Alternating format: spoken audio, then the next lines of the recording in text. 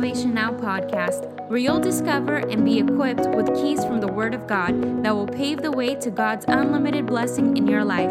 Now, here's your host, Evangelist TJ Malcanji.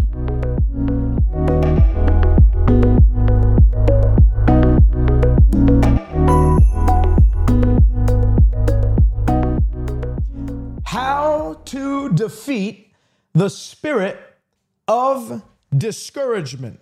How you can defeat the spirit of discouragement. Now, why did I call it a spirit of discouragement? Now, I'm not one of them preachers that calls everything a spirit, that this is a spirit, that's a spirit. You know, you sweat too much, it's a marine spirit. You drink too much coffee, it's a caffeine spirit. I don't know. You're having a hard time thinking through clarity and all that stuff. It's an octopus spirit. Everything's got a spirit tied to it. Everything has a name to a spirit tied to any problem that a human being may experience. I am certainly not one of them preachers, and I can guarantee, you can go back on my broadcast, I have never been one to just label every single complication man feels or experiences with a spirit that you make up. This is a octopus spirit. Here's a marine spirit. Here's a, whatever spirit that they have such innovation in naming these spirits. It's really astonishing. I'm not like that. However, I will call a spirit out when we can identify it in Scripture so very clearly. And in Isaiah chapter 61, the Bible says, "The Spirit of the Lord God is upon me, because the Lord has anointed me to preach good news to the poor." Hallelujah.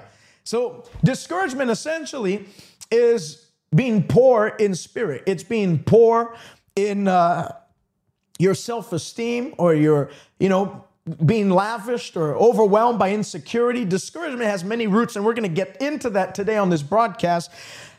But the Bible announces good news to the poor. And that's why in the onset of this broadcast, you might be poor in spirit today. You might be downcast in your soul. You might be discouraged. You might have felt the greatest wave of discouragement you've ever felt in your entire life. And you've actually had thoughts of giving up, thoughts of throwing in the towel, thoughts of quitting prematurely.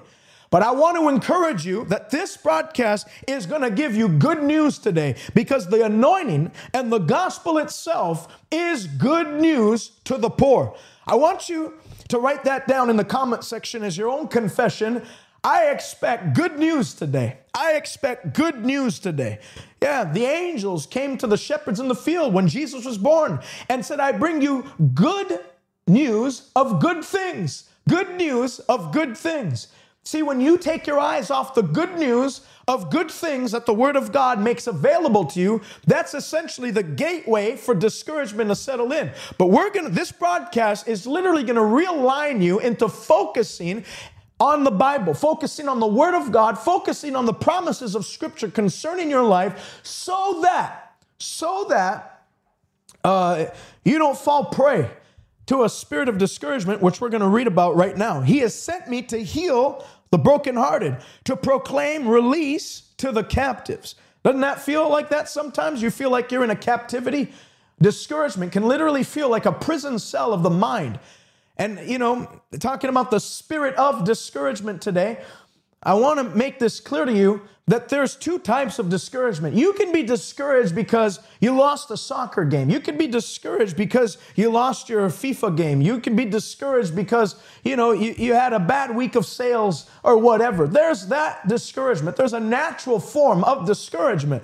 But mark my words, there is a supernatural form of discouragement where it weighs in on you. It seems to come out of nowhere, where sometimes there's not even a natural reason that you can connect to the discouragement. You just all of a sudden, out of nowhere, feel this weight and pressure of discouragement, hard pressed on every side.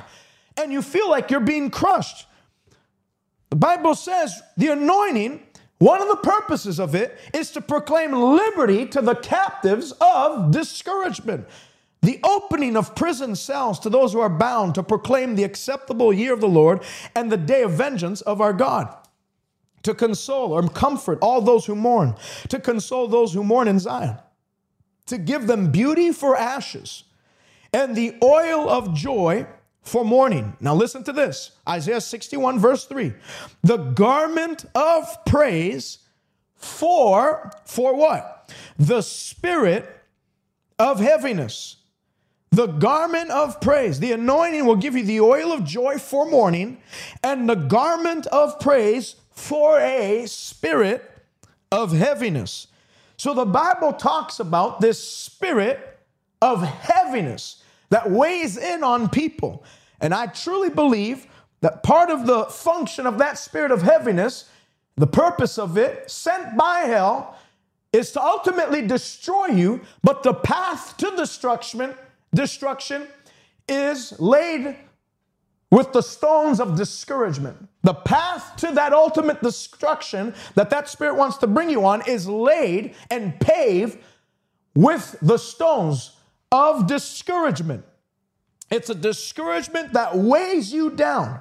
Like I said before, there's natural discouragement, but there's supernatural discouragement. I believe there's people watching me on this broadcast right now that you know exactly what I'm talking about. Out of the blue, out of nowhere, something hit you in your spirit that you're actually normally a very happy person, normally a very joyous individual. Normally, you're a very encouraging person. Normally, you're a very positive thinking person, an optimist, so to say. And yet something hit you like a wave, just swept in to weigh in on you all these discouraging thoughts, and this sense of utter hopelessness has gripped your soul so that you feel like there's no way out. You feel like you've been gridlocked, that you've stagnated, that you feel like you're in what we read before, a prison cell, and you're locked in without any idea as to how you're going to get out, or worse yet, whether you'll ever get out. Let me remind you of the words of Paul, because I'm first and foremost going to explain to you as we get into defeating the spirit of discouragement today. I want to explain to you what discouragement does, what the enemy uses discouragement to do to an individual. Because you might just think, I'm just down. I'm just having an off week. I'm having an off month. But it's not just an off week or an off month. If you don't uproot the seed of discouragement at the onset, it's going to grow into a strong tree that, yes, can be cut down, but it's much better to cut it down at the first sight of it than let it grow up into this mega monster where now it's no longer discouragement. It comes into a form of depression. That's where you see psychological community calling it major depression, manic depression, where there's this prolonged years and years of utter hopelessness. You know, depression is essentially characterized by utter hopelessness. Depression is characterized by feelings of despair, despondency that don't seem to go away, that may leave for a day or two, but then they come back like waves billowing on a seashore, wave after wave. There's a little momentary brief relief from it all, but then be sure another wave is coming. And unfortunately, some people, and even some of you that are watching me right now, that may be what your life is like. You have moments of relief. You have moments of, you feel like that spirit's not strangling you anymore, but then like clockwork, another wave just comes in and hits you. I'm telling you, mark my words, in the mighty name of Jesus Christ of Nazareth, by the time this broadcast is over and we say amen, that foul spirit of heaviness is going to lose its grip off your life, and everlasting joy, gladness, and peace that surpasses all understanding is going to overwhelmingly invade your life today, and you will never be the same again. The Bible says, if you listen to me, God said, I will provide you with peace like a river. Like a river. Jesus himself said, come to me, all that are thirsty, all you that are thirsty, and out of your belly, I'm going to cause a river, rivers of living water to burst forth out of your belly. Today, in the name of Jesus Christ, you're going to experience just that. The last form of manic depression, the last form of of defeat caused by a spirit of discouragement. The last time you were ever harassed and bullied by that demon spirit of discouragement will be the last time it ever happens. From today, not only are you going to be encouraged, you're going to carry in on the inside of you Holy Ghost power to be a Holy Ghost encourager to all those that are around you. In the name of Jesus Christ. Not only are you breaking free from discouragement, but the anointing to break others free from that same discouragement is going to come on you. You're going to have infectious joy, infectious, contagious encouragement is going to radiate from you today in Jesus' name. Remember, Matthew chapter 5, Jesus said, we are to be the light of this world and let our light so shine, meaning let your light radiate from you so that others can benefit from the light that's radiating from you. Your life will be such in Jesus' name. Listen to Paul, Galatians chapter 6. This is what essentially the devil's going to use discouragement to do to you. Use discouragement to do to you,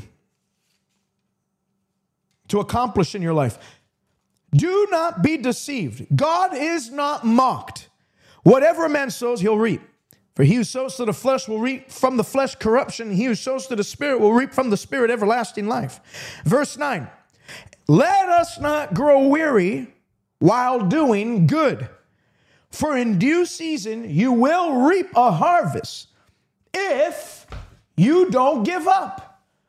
Discouragement, the enemy uses the spirit of discouragement to cause people to give up prematurely so that they never arrive at the breakthrough. They never arrive at the moment of supernatural turnaround that God has prepared for you. Because I want to remind you, God already spoke through Paul's letter in Romans 8:28. All things work together for good to those that love him and are called according to his purpose. All things work together for good. The devil uses discouragement to get people to think that nothing will ever be good, that nothing will ever turn good, that this is how life has been and how life will always continue to be, that we are in an everlasting cycle of frustration and stagnation. But the Bible itself says, if you love God and you're called by him, God is going to make even your mistakes, even your seemingly worst failures, even the things that you regret, God can actually use those things and bring good from it. Even things that you made decisions that you were unsure at the time. You thought maybe the Lord was telling you to do it or not. And you made a decision to act on buying property, a business deal, doing whatever God, you felt the Lord was leading you to do, but you were wrong.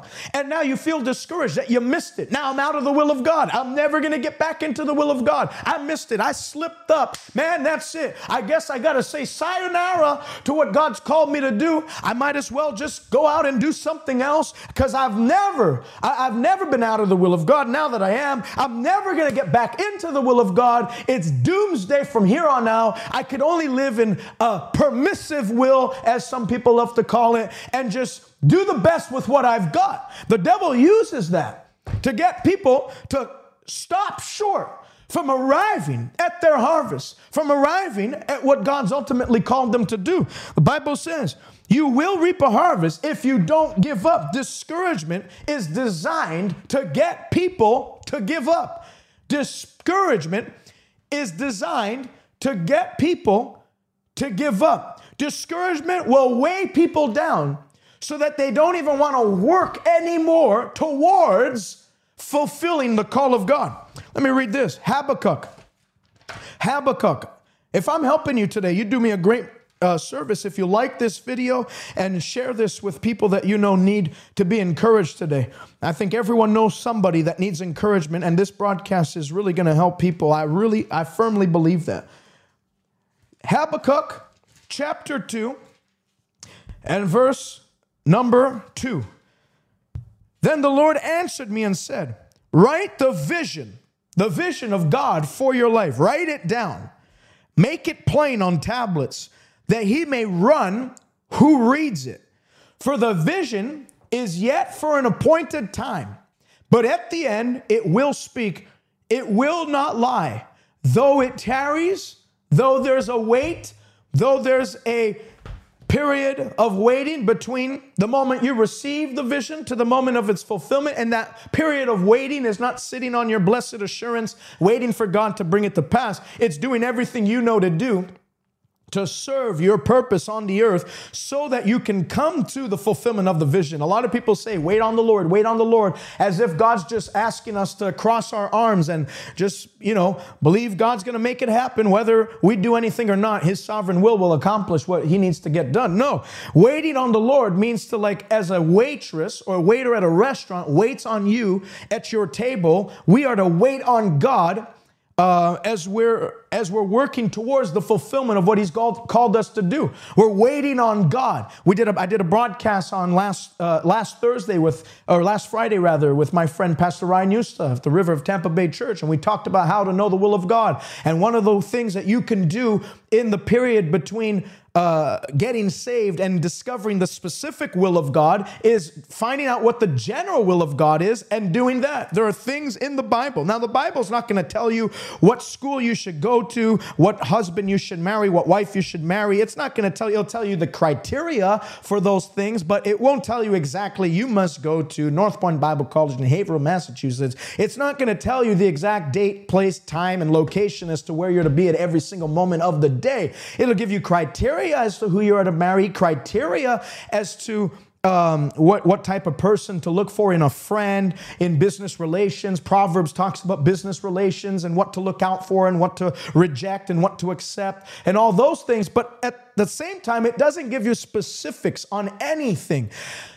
But the Bible does give specifics on what God's general will is for anyone that calls themselves a Christian. And one of the things is being a soul winner. We are all ambassadors for God. We're all called to win souls, whether you call yourself a pastor, evangelist, prophet, apostle, or teacher, or whether you're just a good disciple of Jesus Christ who has a secular job, a secular business, but you are a Christian. You follow Jesus and you are a disciple of His teachings, regardless of what you are in the body, a hand, a foot, a mouth, a toe. It doesn't matter. We are all called to be ambassadors for Christ, reconciling people to God. That's the general will.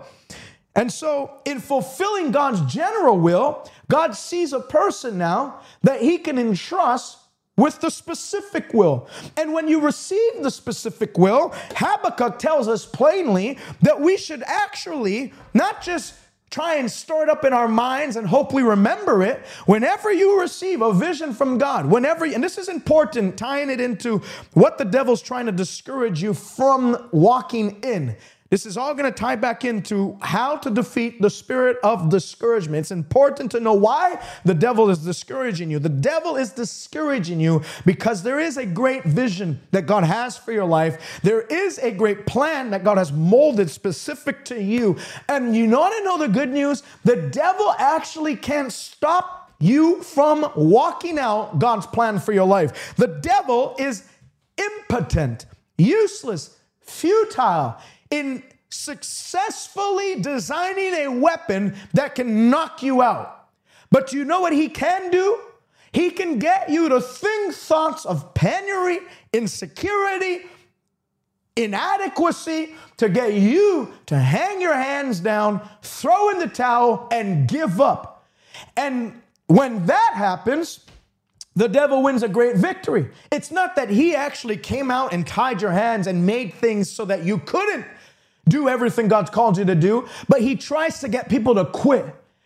But if you don't quit, the devil will quit. If you don't give up, the devil will give up. Because the devil, if you study scripture from Genesis to Revelation, is a royal quitter. He's a royal quitter. He tries to get people to lose heart so they stop, because he knows that he can't actually stop you from doing everything God's called you to do. That's why it's important to write the vision down. Make it plain on tablets so that when you run or when you read it, you'll have power to run with it. For the vision is yet for an appointed time. At the end, it will speak, it will not tarry. Though it will not lie. Though it tarries, wait for it, because it will surely come to pass. I want to encourage you today. Whatever God has planned for you, whatever vision you've had in your heart, whatever thing you feel impressed in your spirit to do, that God's telling me to do this, a business idea, a ministry that God's telling you to start, go into the ministry, go to Bible college, whatever it is. And you're worried about finances. How am I going to have that happen? You're worried about networking with the right people. And you're worried about, how am I going to actually bring all of this to pass? It's too large of a vision. It's too big. It's too great. I want to encourage you today that as long as you do your part and take up your responsibility in not being a lazy Christian, but actually running with the vision, not just talking about the vision. Yes, we talk about the vision, but actually running with the vision. What do I mean by that? God's called me to be an evangelist, but I'm not waiting. I'm not waiting for I wasn't waiting for doors to open before I started to preach. I started to do Facebook Lives, YouTube Lives. I used the platforms that were afforded me so that I can show God I'm taking your call seriously. I'm running. I may not have everything at my availability right now to do or walk in the fullness of what you've called me to do, but I do have certain resources to allow me to walk in a measure of what you've called me to do. And just like Jesus said, if you're faithful in the little, I, the Lord, will do what? I'll promote you. Your promotion is directly tied to your obedience to what God has already told you to do. People want to circumvent the task of obeying sometimes the menial tasks that God gives us to do. Well, what if I go online? I'm going to have 2 people watching. What is that going to do? Who cares? I have a friend in the ministry. He did a crusade in the month of August. He told me it wasn't everything that he wanted. He had seen in his spirit. He wanted bigger. He wanted better. He wanted greater numbers, greater results, and all that. And those are all great things to carry in your spirit. You should desire mega increase. You should make plans to take a city. Of course, those are all good things. But I encouraged him at that moment because I said, listen, success is not necessarily seeing the finality of the vision today. Success is taking a step towards the finality of the vision of God for your life. Success, for example, as a runner, yes, you can say running a marathon, which is like 31 miles or whatever it is, 34 miles. I have no idea what it is. I have no plans to ever run a marathon, to be honest with you. But running a marathon would be the emblem of success for a runner. That man's a successful runner. But you know what I equally see as success? It's not just that he completed the marathon. It's that first day he got off his butt with Cheeto dip running down his face and he started to run, and he ran only about 3 minutes before he felt like he was going into cardiac arrest.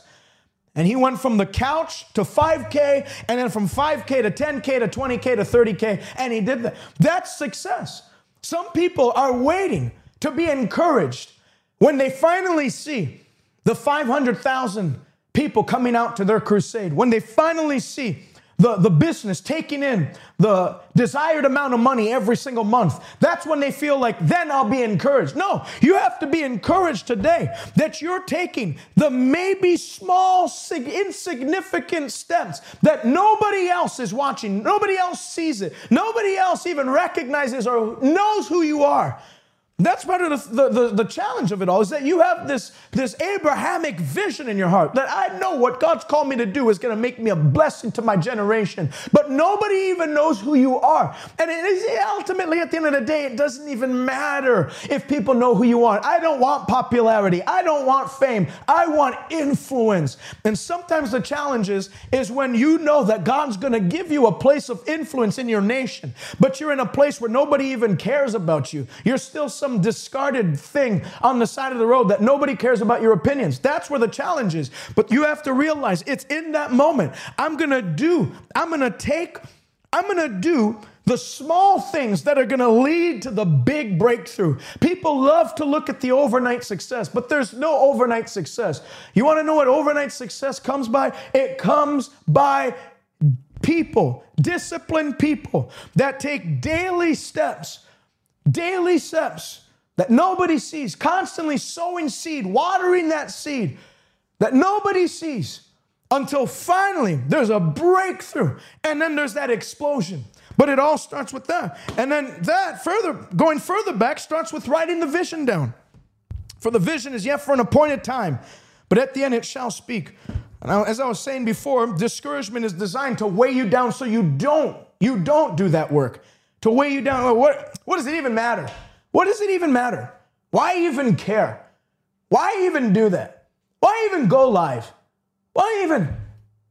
I have a vision for this broadcast to, within a couple of years, hit 1,000 live viewers at a time. That we're hitting 1,000 live viewers. I have a vision for our crusades to pack out stadiums in Canada. Stadiums. And outdoor parks lined up with 10,000, 20,000, 30,000 people coming to hear the gospel, getting saved. That's my vision. I've shared that before on this broadcast. But could you imagine when I did Hope Fest the first time and 86 people got saved over 3 nights, which is amazing for your first crusade, but 86 people get saved over 3 nights. Could you imagine if that happened and I just said, you know what? I was believing for 25,000 people to show up and at least 10,000 decisions for Christ. And I just saw 86. You know what? What's the point? Why even do another thing for this? Why even? Why even? That question, why even? It's like what the psalmist said in Psalm 42. Why so downcast, oh my soul? You get downcast. You get discouraged by it. And the devil uses that to weigh you down so that you don't continue to do well and sow good seeds. Remember what we read, Galatians 6:9. Don't grow weary in well-doing. The devil uses discouragement to make you grow weary so you don't do well.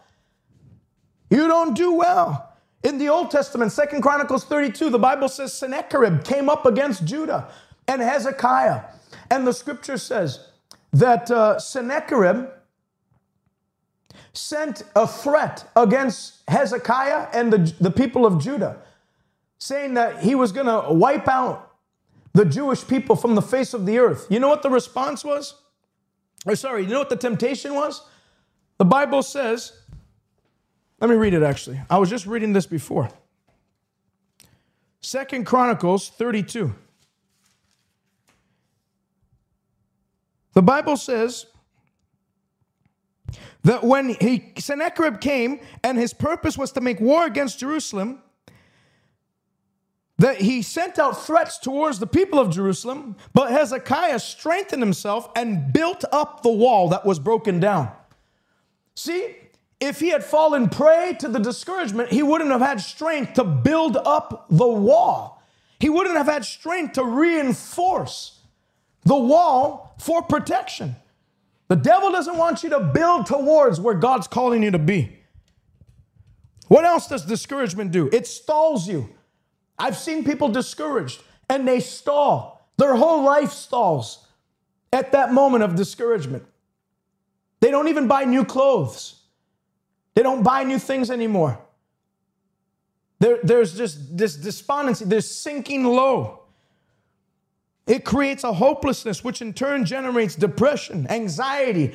Discouragement in the heart of man causes depression, and a hope deferred makes the heart sick. Hope deferred. What's hope? It's expectation for what you know in your spirit you're going to do. But when it's deferred, when it's delayed, it causes depression and it makes the heart sick. The discouragement disrupts innovation. You look at people that are discouraged. You can't come up with new ideas if you're discouraged. It's hard to be creative when you're discouraged. It's hard to be innovative when you're discouraged. It's hard for the wisdom of God to flow through a person who is discouraged. It like blocks off your mental capacity to think new things. So how do you overcome the spirit of discouragement? Number one, remember where God has called you to go. If you want to overcome the spirit of discouragement today, You have to quit being someone who has spiritual Alzheimer's, spiritual amnesia, forgetting what God's put in your spirit as to where He's leading you to. God never calls a person to fail. God never calls a person to defeat. God never calls a person to struggle. God never calls a person to a low level in life. Consider your father Abraham. When I called him, he was one. But after I was through blessing him, how greatly he increased. You look at the calling of God on Abraham's life in Genesis 12. Come out of your father's house. Come out of your relatives. And I'm going to show you how hard life can be. No, I'm going to bless you. I'm going to make your name great. I'm going to make you a blessing in your generation. And anyone that curses you, I'm going to curse. And anyone that blesses you, I'm going to bless. God doesn't call you to fail. So if you're in a place of failure right now or seemingly defeated right now, know that that's not God's place for you to remain. Remember where God's calling you to. Don't look to where you are now. Look to where you're going. Don't focus on the setback. Focus on where the Lord's setting you up to go. Acts chapter 27, the Bible says they had gotten into a tempestuous storm, headwind called Euroclydon. Paul is on a boat with 200 and something other passengers, and they're going towards Rome. And the Bible says a storm literally shipwrecked the boat. And the Bible says in verse 20, now when neither sun nor stars appeared for many days, and no small storm beat on us, all hope that we would be saved was finally given up. They gave up. All hope gone out the door. They were ready to die. Man, I want to prophesy to some of you today. Some of you have made plans to settle. Some of you have made plans to just die. Some of you have made plans to just cope with where you're at right now. And you've made plans to accept this as your present and future reality. Today, God's going to disrupt those plans in the mighty name of Jesus Christ. Today, by the power of the Holy Spirit, new life is going to be infused into your spirit to pick up the boxing mitts of life, strap the mouth guard back into your mouth, get back into the ring, and fight the good fight of faith and lay hold of everything God's called you to have. All hope that we would be saved was finally given up. But after long abstinence from food, that wasn't a fast. That was them just not having an appetite. It's another thing discouragement does. You don't want to eat things that you used to have pleasure in doing. You have no pleasure in doing that anymore. Things you used to enjoy doing. There's no joy in it anymore. It strips you of the zest of life. It strips you of the joy of life. It's not they were fasting. They didn't have a desire to eat. Men, you should have listened to me, Paul said, and not have sailed from Crete and incurred this disaster and loss. You know, that's another thing. Some people get discouraged and to the point of like, even God has abandoned me. Because they were warned not to do something. They did it anyways. And now they feel that, you know, God's totally just forsaken you. That God's kicked you to the curb. All right, you didn't want to learn. You didn't want to listen. And screw you. That as if God's like a human being, like your old boss at your old job that had no patience, no mercy. If you came in late, the 3 strikes were out. That was it. God is merciful and compassionate. Now, we don't abuse that. We don't insult the Spirit of grace by continuing to be disobedient and stupid. The Bible says he who hates instruction is stupid. So we don't continue to do that and in such doing insult the Spirit of grace. However, remember, God is slow to anger, but he abounds in steadfast love and compassion. These people on this boat were in that predicament not because they had obeyed God. They were in that predicament because they disobeyed God. Paul had already, by the wisdom of God, told them, don't set sail because I perceive, it was a word of wisdom. I perceive there's going to be loss of life and maybe of the ship. They did it anyways. And you have preachers that even tell Christians, when you get yourself in the mess, don't expect God to always bail you out. That's not Bible. Because if that were the case, we'd all be doomed. We all got ourselves in a mess. We all fell short of the glory of God. We all together became corrupt. We all fell astray. We all sinned and fell short of the glory of God.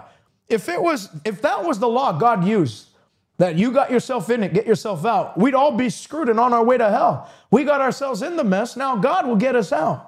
You may have got yourself into a mess. Maybe you ignored divine instruction, divine warning, but you did it anyways. I want to encourage you today. If you repent, the Bible says your sin will be blotted out and God will provide you with times of refreshing, times of restoration. Though the years have been wasted through the locust coming in and chewing it all up, God will restore the years that the locusts have eaten. God will set you back on the path today. And even if you felt like you wasted years and years, God can speed things up and accelerate your plan or his plan for you so that you come back into divine pace, come back right into divine footstep. So you don't miss a step. It won't be you you screwed up for 2 years, now it's going to take 2 years to restore you. No, God can take 2 days. God can take 2 minutes. God can take this 1 hour broadcast to restore you and bring you back into divine alignment so that you're right exactly where God would have you. Man, you should have listened to me and not have sailed from Crete and incurred this disaster and loss. And then Paul goes on to berate them and says, you're all dumb. I told you not to do it. You did it. Now endure the wrath of God. Where's my funny little monster? Now endure the wrath of God. He could have easily have done that. He didn't do that because that's not the heart of God. What did he do? Paul gets up and says, now, forget those things which are behind. Forget. You didn't listen to me. I'm not here to beat you over the head now. And told you so. No, he said, now I urge you to take heart. Now I urge you, be encouraged. Hallelujah. I urge you. Turn that frown upside down. How am I supposed to be encouraged when nothing's changed in my life right away? You're telling me all these things, but nothing's changed right now. Nothing looks different. Everything looks the same on the outside. Paul was on the same ship, in the same storm, seeing the same things, and yet he turns his confession and says, be happy, guys. Be of good cheer. For there will be no loss of life among you, but only of the ship. For there stood by me this night an angel of the God to whom I belong and whom I serve. And he said to me, don't be afraid, Paul. You must be brought before Caesar. And God has indeed granted all those who sail with you. So therefore, be encouraged, men.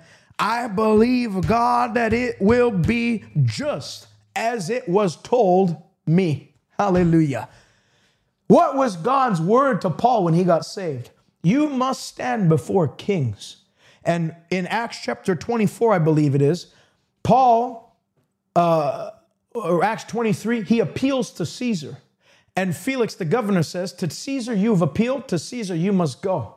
And then in Acts 24, 25, Jesus comes and appears to him and says, you must stand before Caesar. Jesus had told him, you're going to stand before Caesar. You're going to Rome, baby. No matter what the devil wants to do, you're going to Rome. And so when he was in this storm, you know what prevented or guarded Paul's heart from ever being discouraged? He kept his eyes on the reality that he had to be brought. Paul, you must be brought before Caesar. Some of you have experienced a setback and you feel like this is the end. I really screwed the pooch this time. There's no way out of this. But I want to remind you, to remind yourself, write it down today when you have time. Write it on your phone. Take a notepad out. Write it by pen and paper. What is the vision God gave you? What is the mind of God concerning your life? Where did God say he was going to take you? Are you there now? No. So why are you discouraged? If you're not there, then there's no reason to be discouraged where you are now, because you know you're not going to stay there. You must appear before Caesar. I want you to write that in the comment section. I will stand. As a matter of fact, forget that. Because I will stand before Caesar. I know it makes no sense to people that are, just tuning into the broadcast now, but I want you to make that. I will stand before Caesar. As a confession of faith, Paul's ultimate fulfillment of the vision of God for his life was to stand before Caesar. So standing before Caesar represents you standing in the perfect will of God one day. In the fulfillment of the perfect will of God one day. I will stand before Caesar. I'm not camping here. Though I walk through the valley of the shadow of death, I will fear no evil, for his rod and his staff, they do guide me and lead me out of the valley of the shadow of death. You can walk through a valley of shadow of death, but you don't camp in the valley of the shadow of death. He leads you past the valley of the shadow of death. And that's what discouragement is. When that spirit of discouragement settles in, it feels like you're in a valley full of death. And I'm not talking about physical death or decay.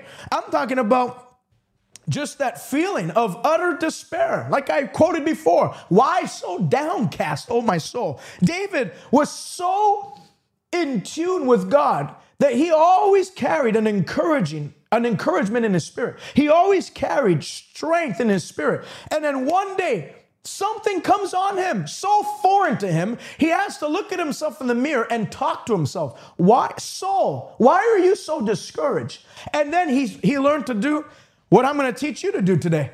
When he felt the discouragement, he said, hope in God. Hope in God. What is hope? Hope is your expectation of what God can do and will do for your life. So David gave us a secret there. You feel discouraged. You feel downcast. You feel despondent. What's the solution? Hope in God.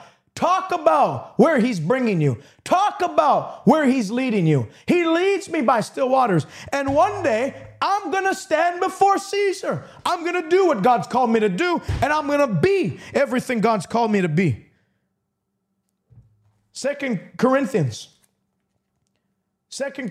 chapter 4. Paul gives us extra keys on how to battle discouragement. Verse 16, therefore we do not lose heart. Lose heart. Some translation says we don't get discouraged. We don't get discouraged. Why? How? Paul, tell me, how do we not get discouraged? Even though our outward man is perishing, yet the inward man is being renewed day by day. For our light affliction, which is but for a moment, is working for us a far more exceeding and eternal weight of glory. While we don't look at the things which are seen. Some of you are discouraged because the doctor's report is not good. Some of you are discouraged because your accountant said you're going bankrupt. Some of you are discouraged because even your own marriage counselor said, you guys are hopeless. I'm through counseling you guys. Some of you are discouraged because of what you're seeing in the natural. It is sure to make anyone discouraged. But Paul says, we don't look, people of faith. Faith does not look at the things which are seen, but at the things which are not yet seen. For the things which are seen are temporary. Hallelujah. But the things which are not seen are eternal. Get your eyes off of the nasty now and now. Do what you know to do. Don't be, like Paul said, be steadfast and immovable, always abounding in the work of the Lord. The temptation when you feel discouraged is to stop doing what God's told you to do. Stop abounding in the work of the Lord. But Paul said, even in that time, don't look on the things which are seen. Look on the things which are not seen. Look to where God's leading you to. Remember where God's called you to go and be steadfast, immovable, always abounding in the work of the Lord, knowing that your work done in the Lord shall never be in vain. For he that sows to the Spirit shall reap a harvest of life. Number one, how to destroy the spirit of discouragement. Remember where God's called you to go. Number two, remember where God has brought you out of. What God's brought you out of. Some people are so quick to remember everything the devil's done to them, but never quick to remember what God's done for them. The Bible says in the book of Psalm 77, Psalm 77 and verse 10. And I said, this is Asaph, a psalm of Asaph. And I said, this is my anguish. This is my infirmity. This is my problem. This is my struggle. This is why I'm discouraged. And I said, this is my anguish. But I will remember the years of the right hand of the Most High. I will remember the works of the Lord. Surely I will remember your wonders of old. I will meditate, think on, dwell on, ponder all your work, and I will talk of all your deeds. See, what throws people into like this long season of constant discouragement is because when the discouragement comes in, they talk discouraged. They talk discouraged. They vent their feelings. You know, the Bible says a fool vents all his feelings. It's easy. The flesh loves to talk discouragement, to talk struggle, to talk the problem. But the Bible says that in the midst of anguish, the way you navigate yourself out of the storm of discouragement is by talking God's works, talking God's word, and talking his deeds, what he's done. I will remember the years of the right hand of the Most High God. This was the source of David's encouragement. You don't think when he saw Goliath that he didn't have discouragement try to come in? Furthermore, when he stood before his brothers tried to discourage him. And then when he stood before Saul himself said, you're a youth. You're going to get your head chopped off, kid. He tried to discourage him. But what did David do to guard his heart? Guard your heart. Proverbs 4. Guard your heart. Out of it flows the issues of life. Discouragement comes to everyone. Great men of God, people you don't consider great men of God or women of God. Everyone has opportunity to be discouraged. But you know what David did and what made him great and caused him to not be wearied down so that he didn't follow through what God called him to do, but to strengthen himself to the point where he had a holy confidence and boldness that when Goliath stood before him, David didn't tippy-toe towards him. David ran head on to meet Goliath and take his head off. You know what strengthened him?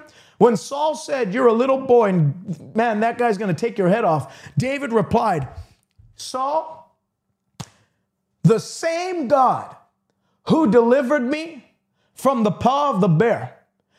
Whenever there was a sheep that was taken in the mouth of a lion, I chased down that lion and I ripped its mouth open, taking the sheep out of its mouth. And the same God, hallelujah. I want you to write that in the comment section. The same God is with me. The same God is with me. The same God that delivered me from the paw of the bear is the same God that delivered me from the paw of the lion. And he will. You see, David's reminiscing on God's faithfulness in past battles gave him the strength to fight off discouragement today. And as such, build up his courage where he had the power to tackle his present day issues, present day battle, and secure for himself present day victory. David reminding himself of what God has done in the past, his past faithfulness to always bail him out when an enemy came against him, gave him the power and confidence to rise up and tackle the present day issue and secure for him present day victory. This is my anguish, but I will remember. You know what he said? I will. He didn't say I'll feel, when I feel like it all, but now I feel like venting. Some people are sensual. What do I mean by that? They're led by their senses. The New Testament calls it psychikos. It literally means to be bestial. It means to be like an animal. An animal is led by its senses. An animal pees when it feels like peeing. It doesn't wait to get to a bathroom. An animal barks when it feels like barking. An animal has no control over its beastly instincts. You're not an animal. You are born again in the image of Jesus Christ, conformed to his image. You are a royal priesthood, a chosen generation. And when discouragement comes in, you got to recognize it at the root and learn to rise up against it. And use your willpower to remember, yeah, I feel like bashing everything right now. Yeah, I feel like just giving up. Yeah, I feel like turning my back on everything and just going, yeah, I feel like that, but I'm not like an animal. I will remember God's past deeds of faithfulness. I will remember that it was God's arm that redeemed me. I'm going to remember how Jesus hung on that tree at Calvary and took upon himself the sins of humanity and all that he's done. If he was faithful to bring Christ to that cross, to die and rise again, then he's going to be faithful that he that began a good work in me to bring every single thing to pass in Jesus' mighty name. Number one, how to defeat the spirit of discouragement. Remember where God's called you to go. Number two, remember where God has brought you out of. Number three, remember God's word to you now. Remember God's word to you now. What are you discouraged about? What are you discouraged about? Is it a bad report from the doctor? It's a valid thing to be discouraged about. But like we said before, we don't look on the things which are seen. We look on the things which are not seen.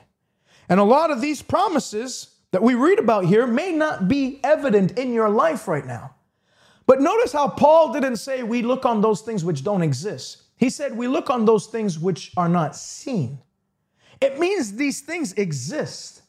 Healing exists. Prosperity exists. Whatever you are fighting in discouragement right now, the solution, the biblical remedy of it exists. The Bible says faith.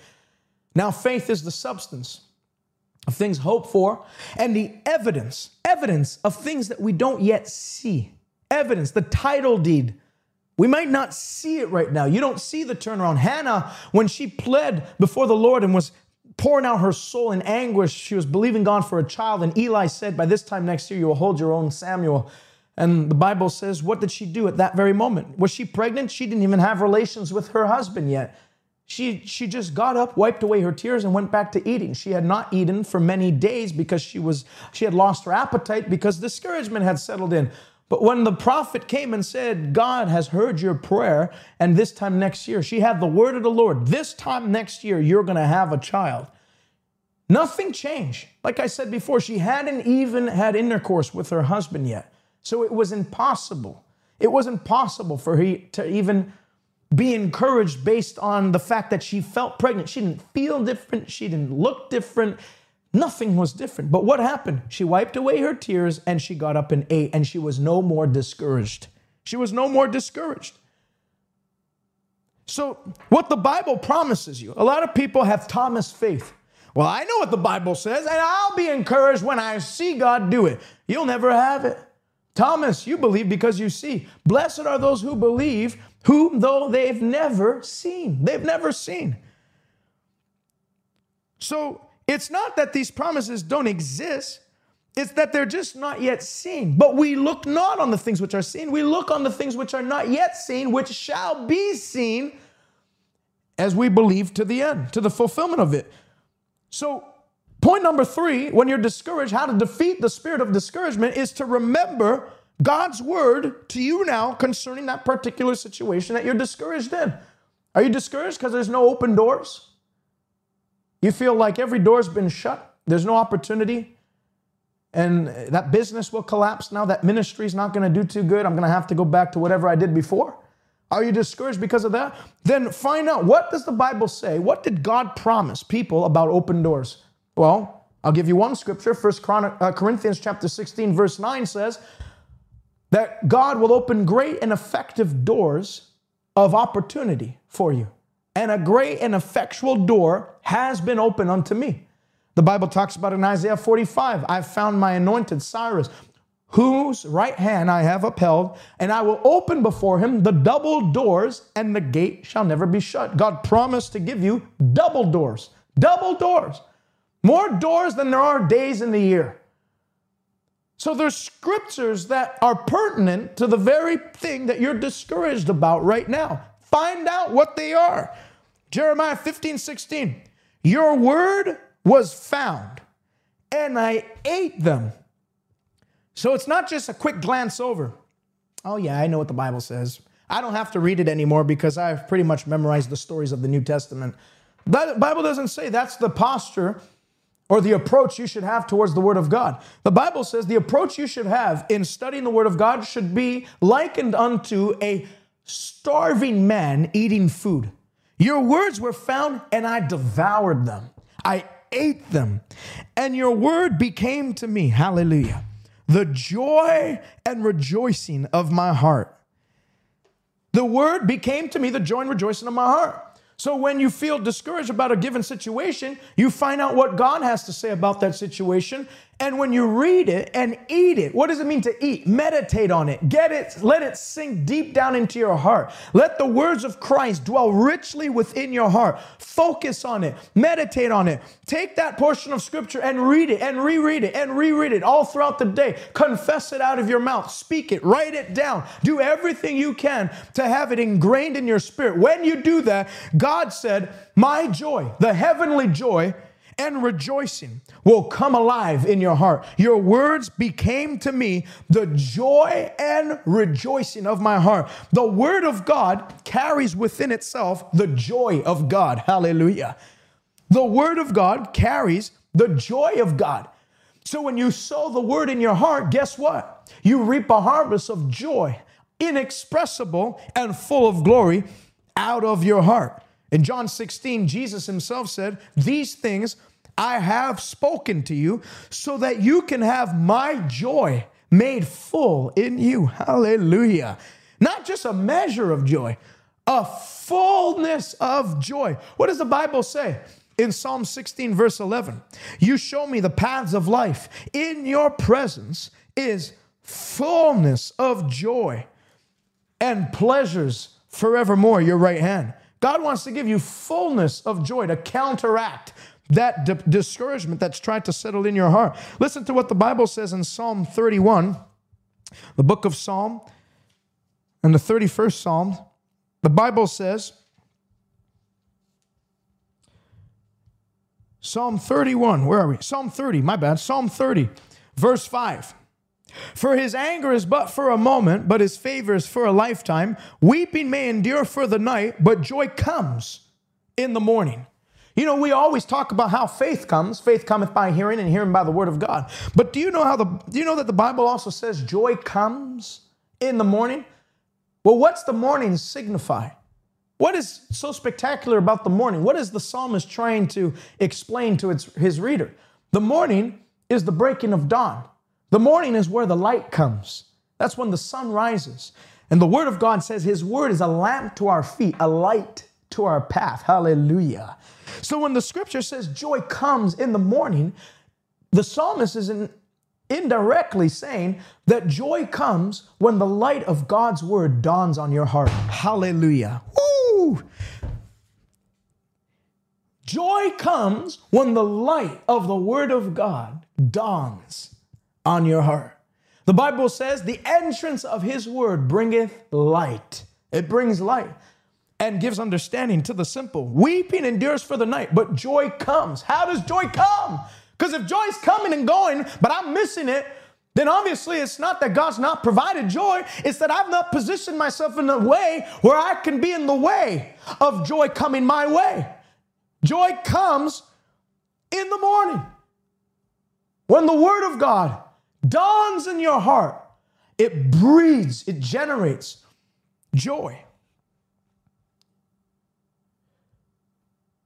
Bible says in book of Mark chapter 5, that Jairus had asked Jesus to come and lay his hands on his daughter who was sick and dying. And Jesus said, I will come. On his way there, he got distracted with the woman with the issue of blood. He healed her. Then he moves towards the house of Jairus. And the scripture says, men came from the leader of the synagogue's house and said, don't trouble the teacher any longer. Your daughter's dead. Your daughter's dead. It's hard to have joy when your situation goes from bad to worse. But that's exactly, see, if the devil had it his way, the moment the situation goes from bad to worse, that's when he would have you just sit down and weep until you have no more power to weep. But what did Jesus do when he heard the word of the people from the leader of the synagogue's house? They came and said, don't trouble him any longer. Your daughter is dead. Your case is closed. Your situation, irreversible. Your problem, too far gone. Your life, too hard. There's no way out of this. Your issue, hopeless. What did Jesus reply? Mark chapter 5, let me read it for you. Straight from the Bible. If there was ever a person in Scripture whose situation went from bad to worse and who had reason to get extremely discouraged and say, you know what, God? I've got it from here. You know what, Jesus? I've got it from here. You know, I came to ask you to heal my daughter and you couldn't even keep her alive. So, you know what? Just go back to Capernaum or wherever the heck you're from, and I've got it from here. I'm going to go bury her. You've caused enough trouble. Because you gave me hope, and by coming and now here, my hope is vanished. My hope is snuffed out. But you know what the Bible says in the book of Matthew? And it's actually a quotation from Isaiah. A bruised reed, God will not break, and a smoldering wick, a candlestick that looks like it's fading out and going out, he will not snuff out. And essentially that's what Jesus did to Jairus. His smoldering wick that seemingly was going to snuff out, Jesus ignites a fresh flame on his heart. And this is what he says, Mark chapter 5. As soon as Jesus heard the word that was spoken, he said to the ruler of the synagogue, don't be afraid, only believe. Only believe. Don't be afraid. Only believe. Discouragement is geared towards weighing you down with the fear of failure, fear of being wiped out, fear of things never turning for your good, fear of every horrible scenario that could possibly be played out.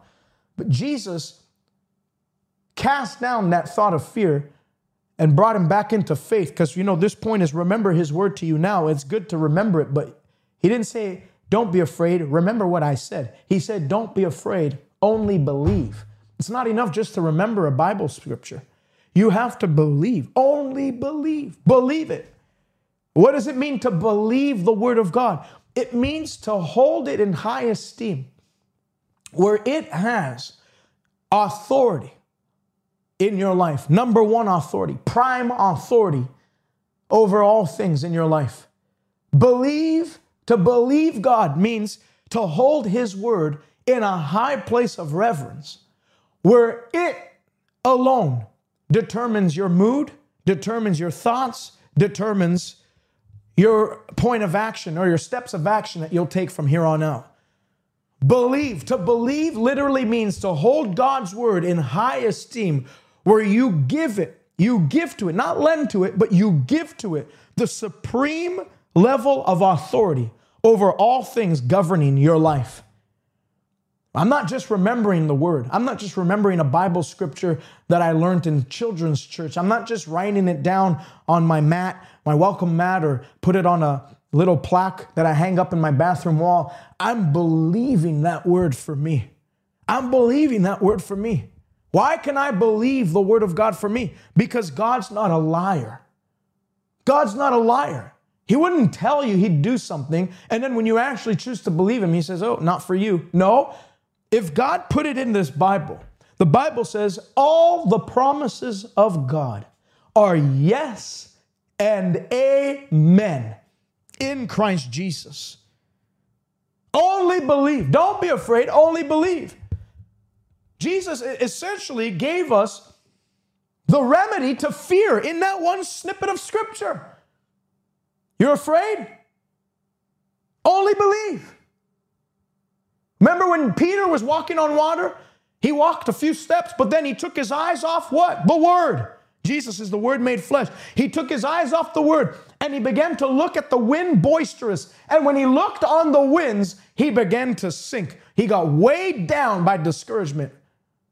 But as long as he kept his eyes on the Word and his faith in God's Word, he was kept above the waters that otherwise would have drowned him and wiped him out. And I prophesy in the mighty name of Jesus Christ, as you realign your focus to the Word of God today, God's going to put a holy fire in your heart that's going to gravitate you towards the Word of God. A new love for the Scriptures is going to come alive in your heart by the grace of God right now. And as you begin to study this book of the law and be careful to meditate on it day and night, I tell you, whatever waters were designed to swallow you up, God is going to hold you up above the waters. When you go through the fire, it shall not burn you. The Bible says all your ways will be successful and all your ways will prosper if you'll successfully meditate on the Word of God and not let this book of the law depart from your mouth. In the mighty name of Jesus Christ, you will not be afraid of your enemy. You will not be afraid of the adversary.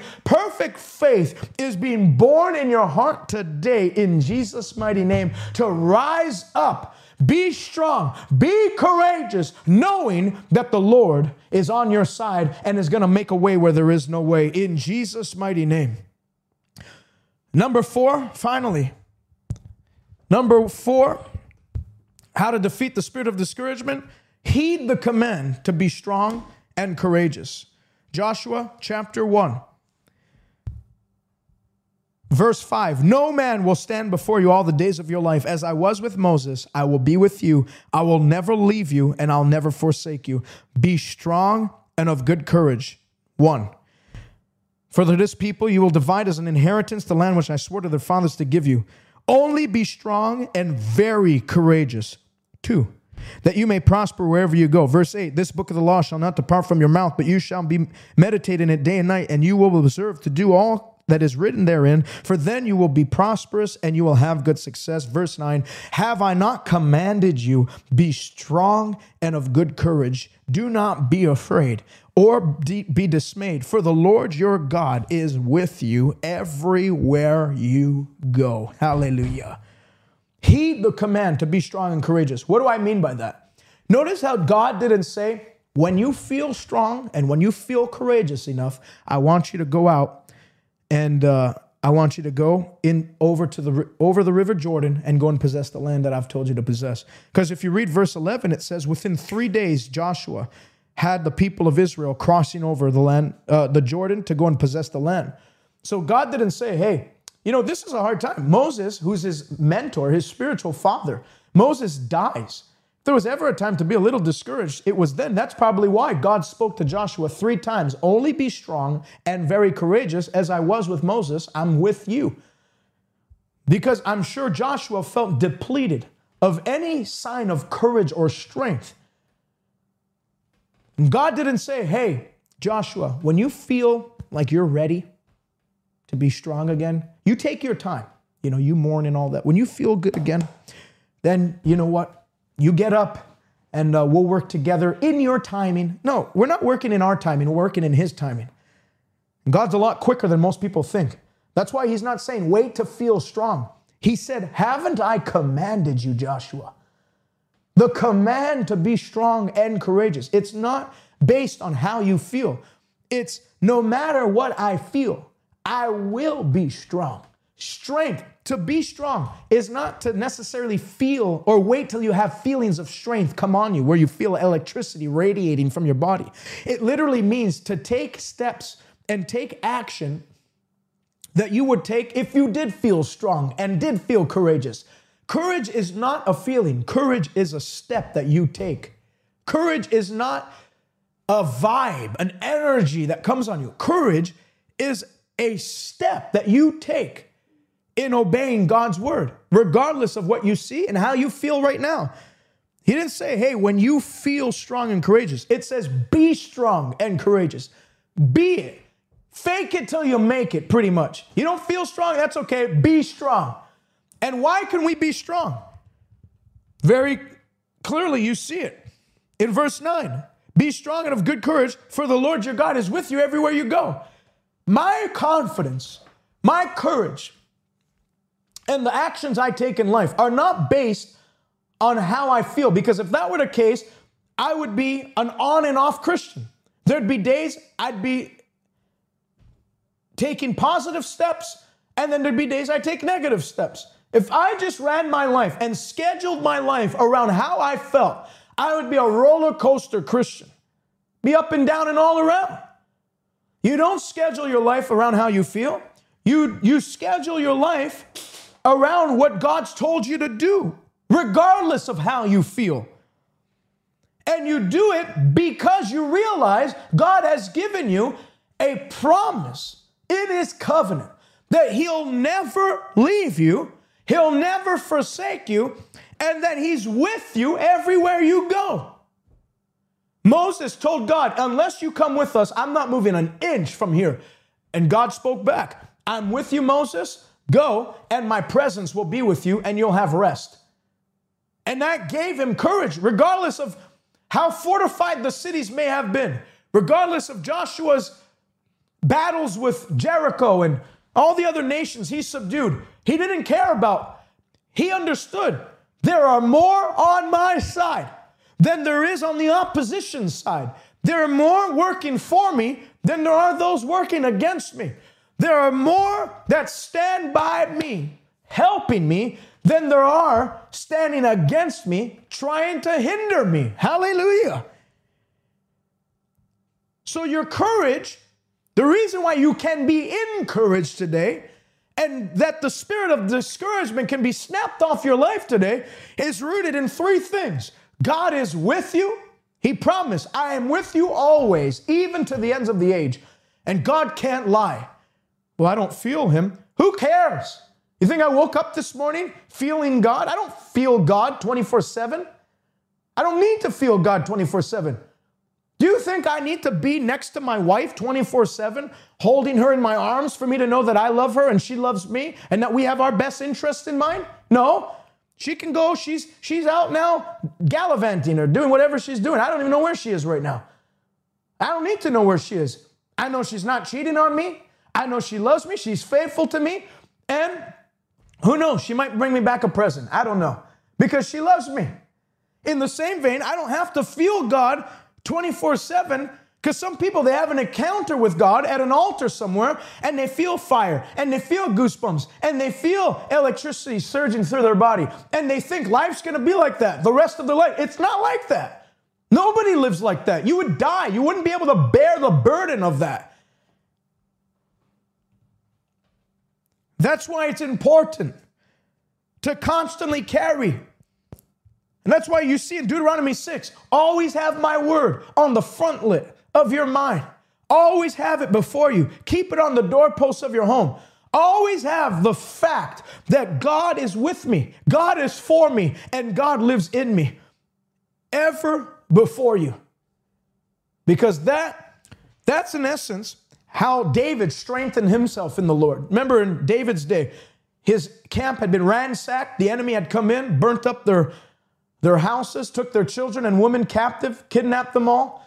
And they wept until they had no power to weep, and it did nothing. Did nothing. David finally realized, man, we've been discouraged, but discouragement cuts us off from solutions from heaven. So the Bible says he encouraged himself in the Lord. And that's another thing.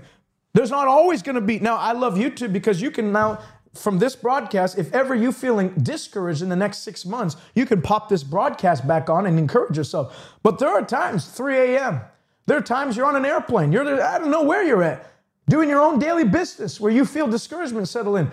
It's at that time where you might not have pastor on speed dial. You might not have, maybe there's no Wi-Fi. There's no ability to turn me on YouTube and have me help you in encouraging you. What do you do then? You have to learn to encourage yourself in the Lord. At 3 a.m., there's not always someone you can just call up. People are sleeping. They don't want to hear your voice. And that's the time where you have to learn to encourage yourself in the Lord. And what does it look like? How do you encourage yourself in the Lord? It's simple.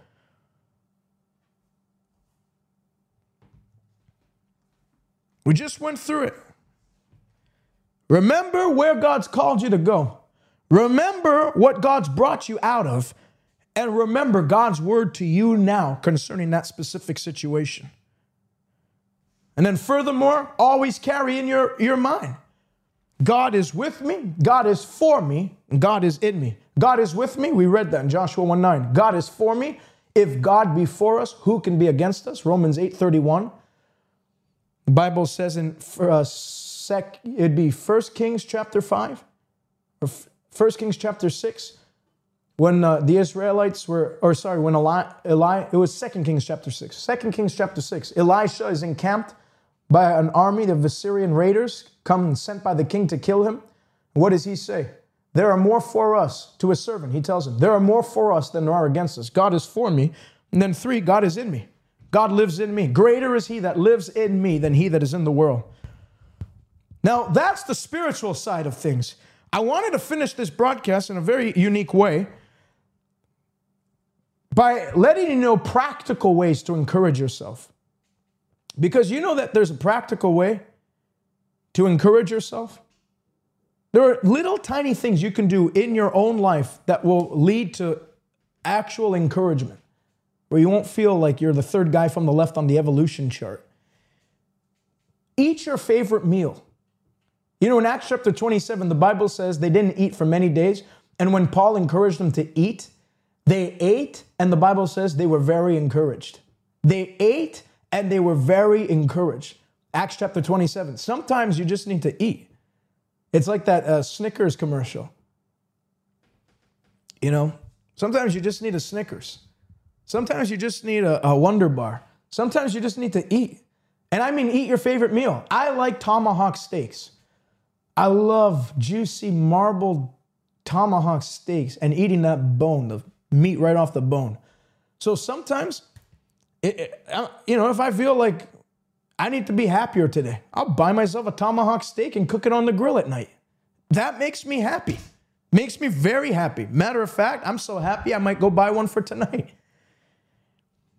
Drink your favorite drink. These are very practical steps.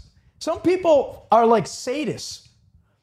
They think that if they just inflict harm on themselves, or if they restrict joy and pleasurable things, because the Bible says, do not love the world nor the things of this world. You shouldn't get any joy from this world. John's not saying don't love a good steak.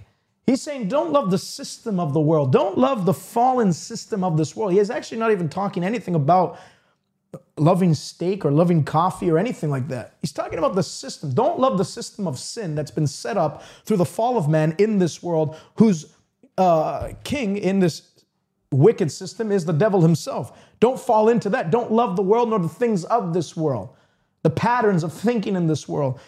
But there's nothing wrong with enjoying a good steak. There's nothing wrong with you like a Starbucks drink. Go and get it today. You feel like there's little tiny, I'm telling you, it does something for your mood. I enjoy sparkling water with some lime in it. So what do? I always make sure that I'm stocked up on sparkling water and I have lime in the fridge. And I put lime in it and I drink. I enjoy it. I make sure I'm always stocked up on it. You know, guilty pleasure, I love ramen noodles. And even though I know the sodium intake on that is like 4,000 milligrams, and you might as well just inject yourself with salt straight into your vein, right into your major artery, just right, because it's just as bad. I don't have it all the time, but there are days I have it, and it makes me happy. Structure your life. You know, if you have like a picture hanging on your bedroom armoire or whatever, and every time you look at it, it's a person that died in your family and you just never got over it. And every time you look at it, just, oh, I miss you. I miss you. And it just ruins your day. Consider taking it down. Look, don't mourn like those who have no hope. If they were in Christ, you'll see them again. And if every time you look at, I don't have any dead people on my walls at my house. I don't understand why people do that. I've never understood that. I don't want to look at people that have died and oh yeah, I missed the good old day. I don't do that. They're in heaven now. Praise God. I'm going to see them again. I put things around me that make me think of life, not death. I put things around me that make me think of joy, of happiness. I have pictures at my office in back where it's a picture of my wife preaching. That makes me happy. I have a picture of me doing an altar call with like 200 people at the altar. That makes me happy. I have things that remind me of good times in my life. When Dodie Osteen was dying of stage 4 liver cancer, and she was 87 pounds in 1981, she took down every picture in her home, every mirror in her home, because she didn't want to see herself emaciated. And she put up pictures of her doing her favorite things, a picture of her riding a horse. So that every time she looked at that, she thought to herself, I'm going to ride a horse again. These are very practical ways you can encourage yourself today. Find out what builds your mood and structure your life so that that thing's a part of your life. Obviously, it has to be holy. I'm not talking about sinful things. Find out what makes you happy and periodically build that into your life. Now, the Bible says he who loves pleasure will not be rich. So you don't obsess with it. You don't just give up on everything because you're just playing tennis all the time now because that makes you happy. No, you have a life. You have responsibilities. But don't feel like you need to withdraw from life's pleasures and that it's wrong to desire pleasure and that it's wrong to desire nice things. Don't feel like you have to resist. Oh no, I really shouldn't, I shouldn't have that. I shouldn't watch that comedy, even though it's a clean comedy. I shouldn't watch that comedy. We just got out of church. It's not holy to laugh. Who said it's not holy to laugh? Psalm 126 says, when the Lord brings you to Zion, he's going to make you laugh. Hallelujah. Who says it's not holy to laugh? It's absolutely holy to laugh. Watch a clean comedy tonight. Why do you keep watching the Lifetime movie network where every story ends the same time? Main character gets sick and he dies. It sucks. Why keep filling your mind with that? And then afterwards you feel like, I wonder what will happen to me. I wonder if I'm the major character. I wonder what... watching Hallmark movies where the marriage just doesn't quite work out well. And then that person ends up leaving their wife, and then they go and find another person, and then that person really brings them great joy, and they get married, and they're happy. And now, my marriage isn't doing too good. Now what happens? Oh man, my husband's going to leave me, and he's going to find someone, the woman of his dreams. And you see what you do to yourself? Do you see what you do to yourself? The devil actually just wraps his arms around his chest, and he just, hey, demons, you're off today. Go to Bora Bora. Take a vacation. This idiot's doing it to himself. I enjoy a good hockey game once in a while. Like to be at the hockey arena. I love the Montreal Canadiens. I'll go to the arena, even though they suck. I'll go and I'll watch them. I love watching hockey. In the winter, when the hockey rinks are up, I make it a point to go and play hockey on the ice rinks outside. And I play with teenagers and young adults that are far more fit than I am. But, I still got it in me. I do it because it makes me happy. Structure your life in a way where it removes any temptation to bring up past hurts, past offense, and past horror stories. And instead, it's conducive to create an atmosphere of joy. Hallelujah. Hallelujah. And don't feel bad for it. And don't let any religious knucklehead tell you the opposite. I cut calories this morning so I can eat noodles and listen to TJ. Praise God. I'm going to have me some noodles after.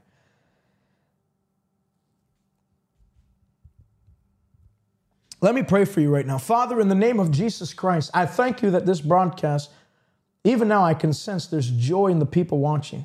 And I thank you that this broadcast will be used not only for those watching, but for those that will watch on the replay to break off every spirit of discouragement that spirit of heaviness lifted off their life. And in its stead, Father, I thank you for garments of praise.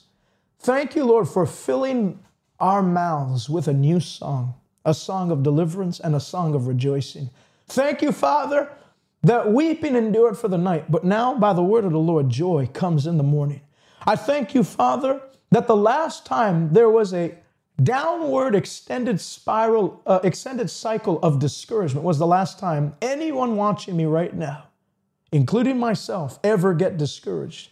That from today, I thank you, Lord, not only are we broken free from discouragement, but that we're going to carry the spirit of prophecy to encourage others, edify, exhort, and comfort others that are around us. That our mouths will be like a healing balm, hallelujah, and a tree of life to those that hear us. In Jesus' mighty name, I speak against every spirit of heaviness on anyone's life right now. Suicidal spirit, discouraging spirit, despondent spirit, you foul thing, lift your hand off that person's mind. Whom the Son sets free is free indeed. And where the Spirit of the Lord is, there is liberty. I declare release to your captive mind right now. And in its stead, joy, everlasting gladness. In its stead, fullness of joy by the Holy Ghost. The kingdom of heaven is not meat and drink. It's righteousness, peace, and joy. Your mouth shall be filled with laughter. God is going to make you laugh in Jesus' mighty name. Amen. Amen. Praise God. Well, Miss Jessie, could you please pray for a healing? Sure, I'll pray for healing because you know what? You bring up a good point. The Bible says, a merry heart does good like medicine, but a broken spirit drieth up the bones. Part of the benefits of encouragement and a merry heart, and this is another effect the enemy wants to have on people when he discourages you, is to actually get you sick. Because if you don't cut discouragement out over the years, I mean, most scientists and most of the medical community trace major diseases to depression, major diseases, major sicknesses to depression. But a merry heart does good like medicine. In the name of Jesus Christ, as the Lord's poured out his oil of joy and refreshing in your heart so that you're running over with it, overflowing measure of encouragement that has hit your spirit today. Every sign or symptom of sickness and disease, just like Moses' rod swallowed up the rods of the Egyptian soothsayers, the word of God, the joy of God swallows up every ounce of sickness, disease, pain, symptoms in your body right now. I declare your body healthy, whole, and restored to full health. I speak a clean bill of health in the mighty name of Jesus Christ. In Jesus' name, be healed in your body. Sickness gone, and health and healing springs forth out of your spirit. In Jesus' name, amen. Stay connected with us by visiting us on Twitter, Instagram, or Facebook by searching @TJ or visit us online, www.salvationnow.ca. God bless you, and until next time.